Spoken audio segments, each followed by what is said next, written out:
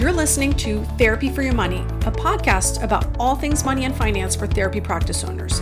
If you want to feel confident and in control of your financial life, then you've come to the right spot. I'm your host, Julie Harris. I'm an accountant and the owner of Green Oak Accounting. My firm specializes in working with private practices across the U.S., and my team and I have worked with hundreds of private practice owners. I'm on a mission to share all the best practices I've learned along the way because I want you to have a profitable private practice. All right. Hello, everyone. Welcome back to Therapy for Your Money. Today, we have the lovely Vanessa Newton for you. I'm very excited to chat with her about different ways that we can provide accessible care for clients in community. So, Vanessa, welcome. Hi. I'd love for you to introduce yourself. Tell us about who you are and what you do. Sure. Yeah. Thanks for having me. My name is Vanessa Newton. I'm a licensed clinical social worker and clinical supervisor here in Austin, Texas. I'm a group practice owner. My group practice is Colors of Austin Counseling, and I also run a business consultation coaching business called Brave and Well, where I provide support to fellow therapists and healers around launching a business or growing their business. I'm first generation Latina. I'm originally from McAllen down south, and so born and raised in Texas. And that's a little bit about me. All right, very, very good. Thank you. And so we'll jump right in. I mean, this conversation is so interesting because for so many practice owners, it's a little bit of a struggle of wanting to be accessible to people in their community and wanting to give back, but also needing to make money in the business. Like those things can all happen concurrently, but it's really challenging to do it well, right? Right. Very challenging. And I've learned a lot along the way. Yeah. Well, so how do you create accessible care for clients like in your group practice? Yeah, I mean, I think we do it a few ways. You know, I launched my group practice in 2018 and had started under a contractor model. And we've always been an insurance paying practice. So we're a combination, self-pay and insurance pay. And so I think our top 4 ways that we create accessibility is we offer sliding scale rates, but we cap our sliding scale rates to ensure that clinicians are getting paid for their hard work and that the business is not in the red, right? And so that's important to us. We're also paneled with a few insurance companies, and that's a value of ours that we are paneled with insurance companies, but our team is a mixture of provisionally licensed therapists and fully licensed therapists. And in Texas, provisionally licensed therapists can't be credentialed with insurance. And so we are, cash pay and insurance pay both. And to me, taking insurance is a way to create access. Yeah. We also partner with local agencies and nonprofits and different companies around town that cover the full cost of therapy services for clients that they refer to us. So we have about 8 partnerships right now where, these organizations send clients to us. They pay us our full fee for services at no cost to the client. And then we offer lower fee offerings like groups and workshops to create more accessibility for those who can't fully take on the therapy cost.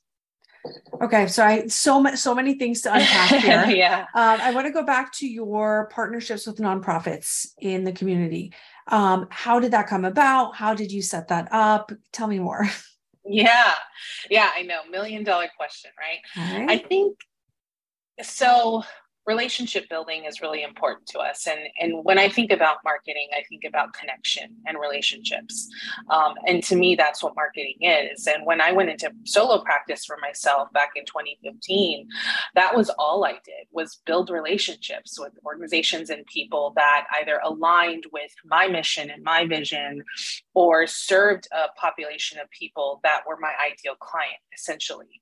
And so as the years went on, practicing consistency and getting in front of them and saying, I'm growing my practice, I'm growing my team.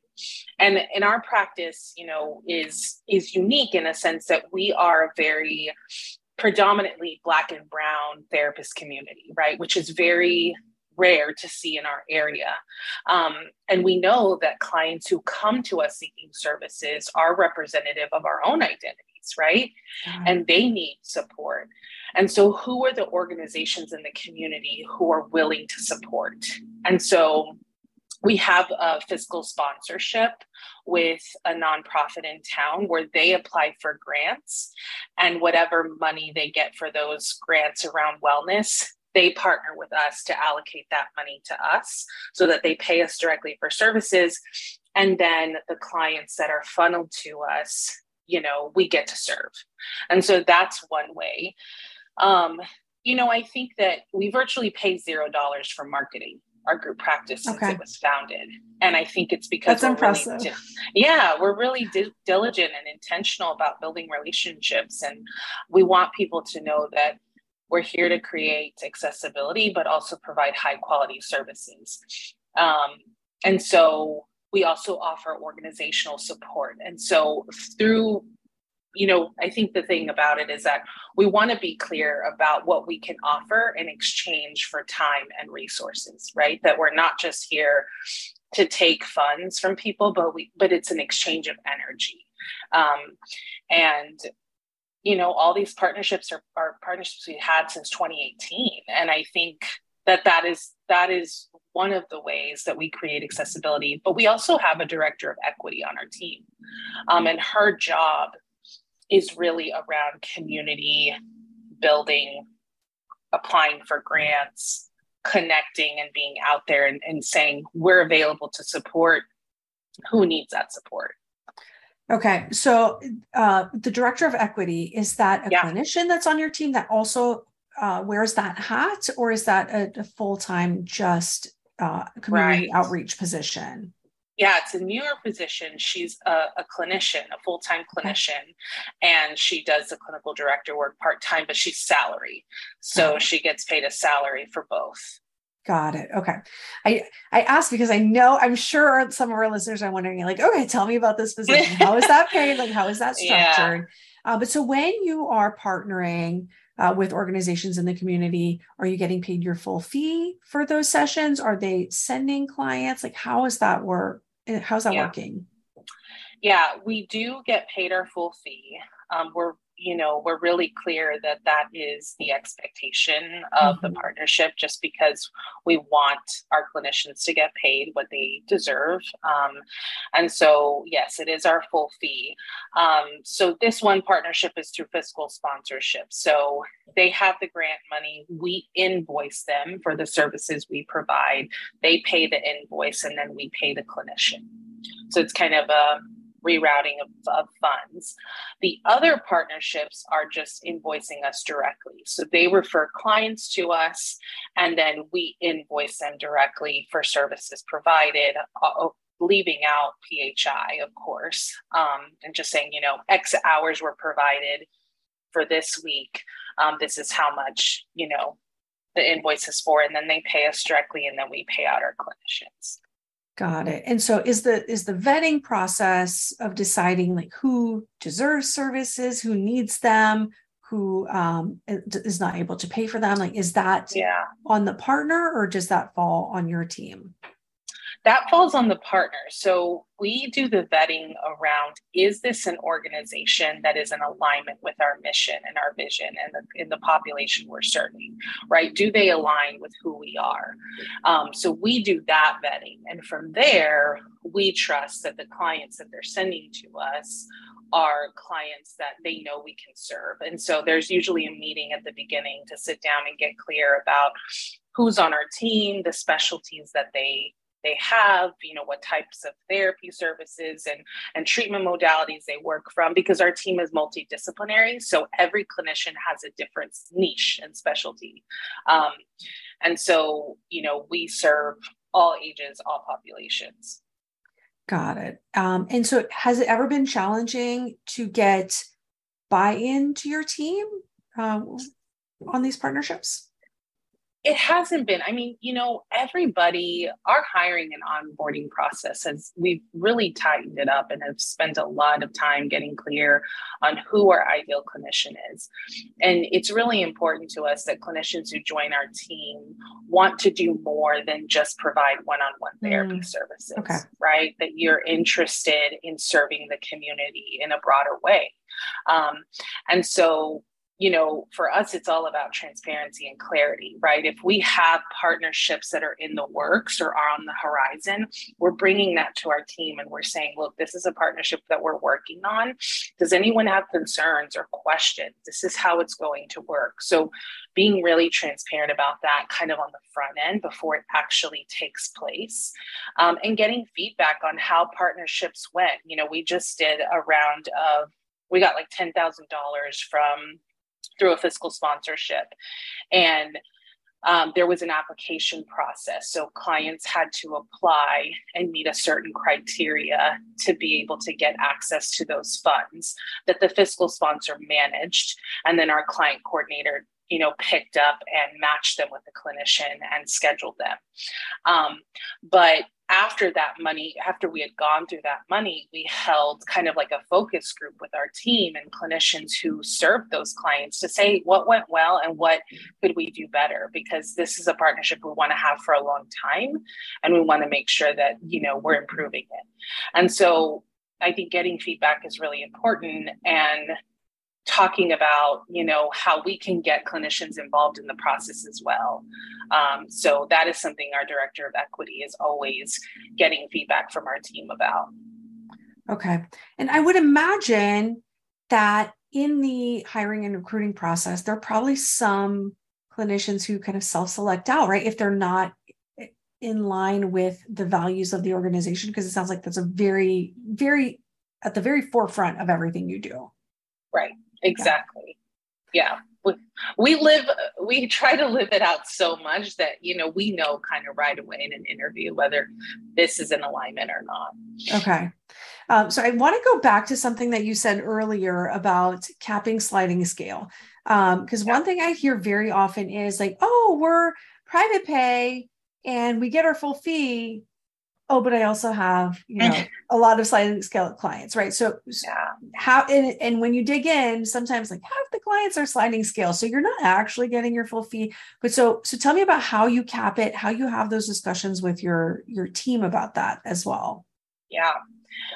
I feel like a lot of trial and error, like at the beginning, right?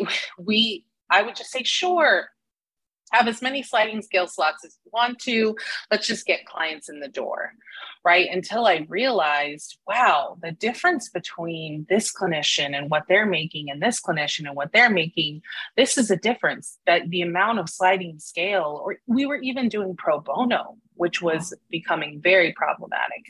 And so I was like, we've got to set boundaries around this. And so now we have policies in our operations manual and employee manual that talk about what is our sliding scale policy.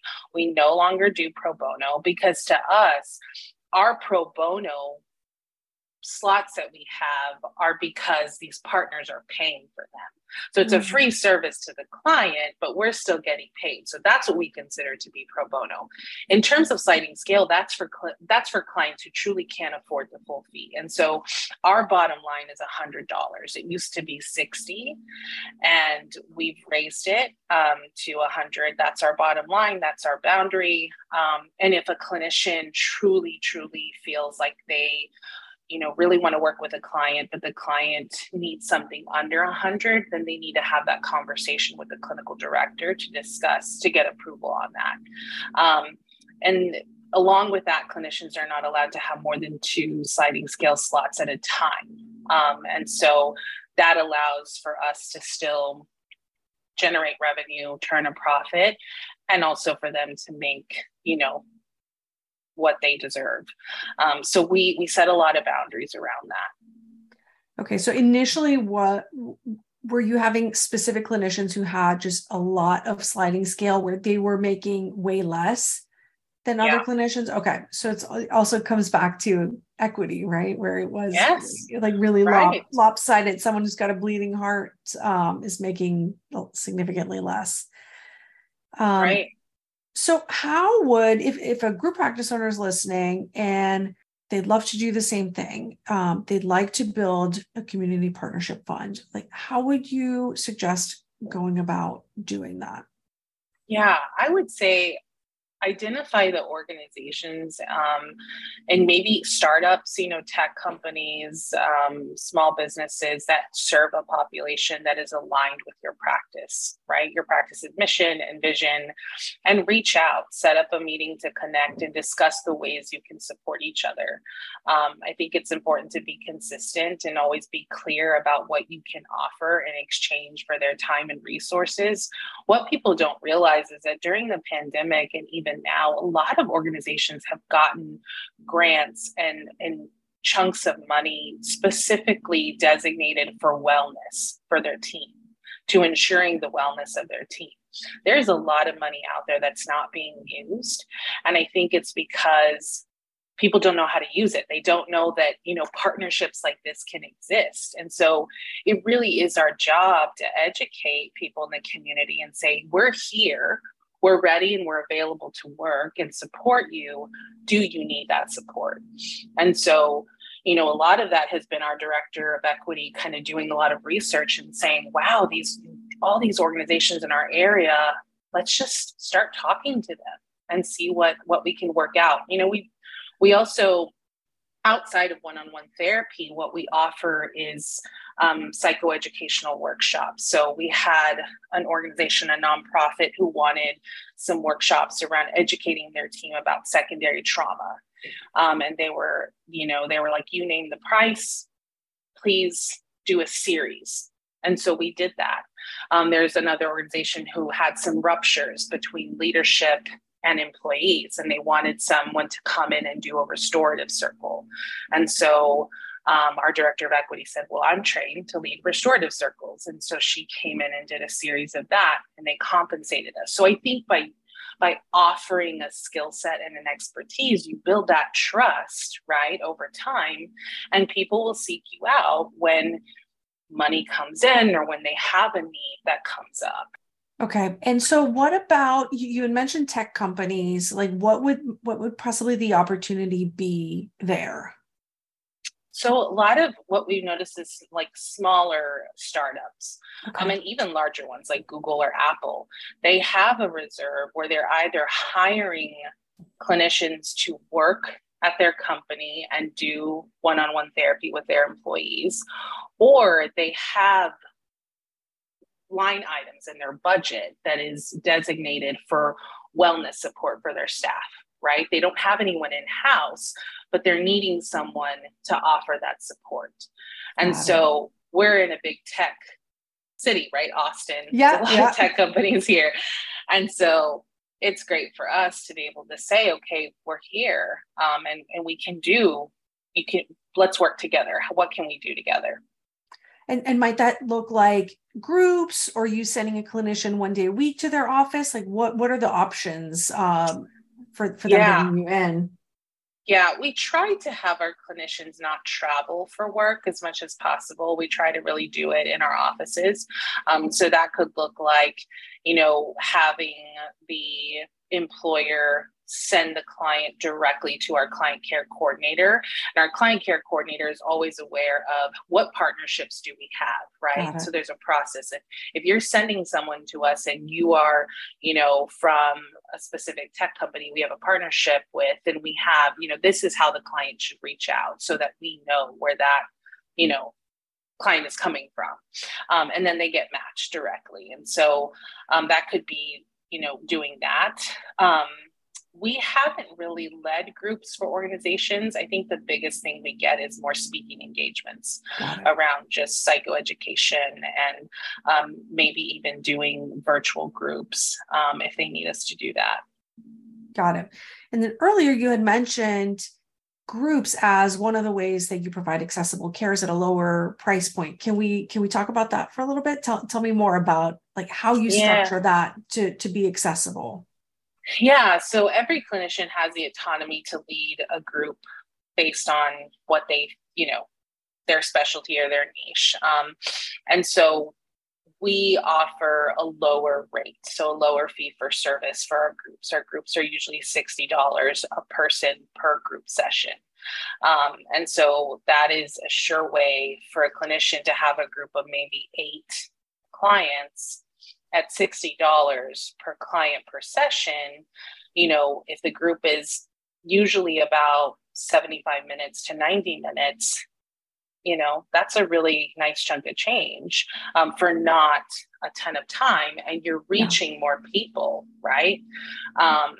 So we offer those to a lot of clients in-house who we believe are are in a good place to move out of individual therapy, and maybe the next step is group, or they work really well with kids and teens. A lot of younger aged groups that we do.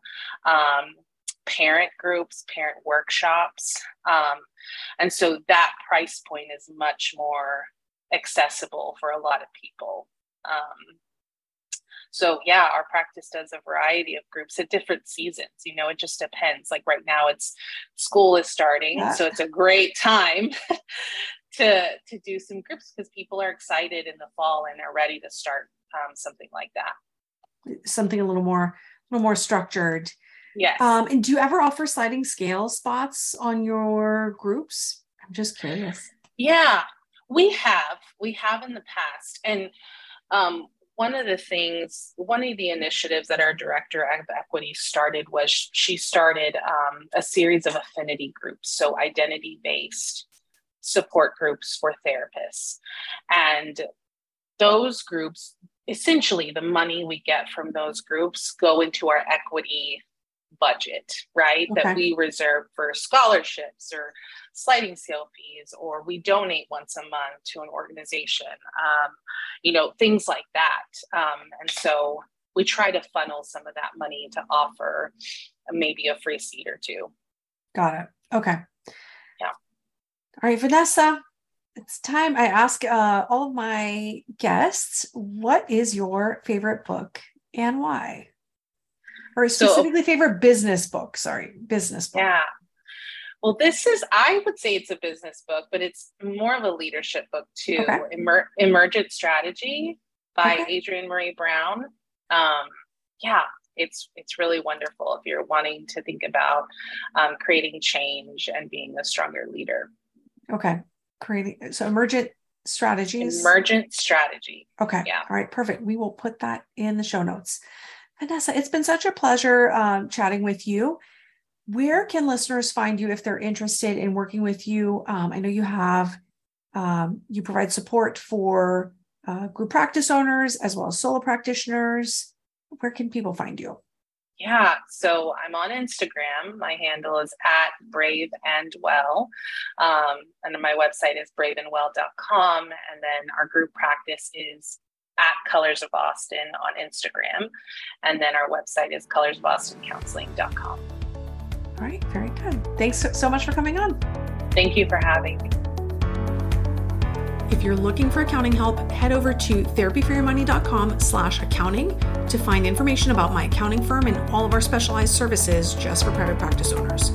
If you enjoyed today's episode, we'd love for you to give us a 5-star rating on iTunes. Just head over to iTunes, click on ratings and reviews, and give us a quick shout out. We really appreciate it. The information contained in this podcast represents the host and guest general opinions and should not be construed as personalized accounting and tax advice. Listeners should consider all facts and circumstances before applying this information and seek appropriate advice from an accountant, financial planner, lawyer, or other professional. Any info provided does not constitute accounting, tax, or legal advice.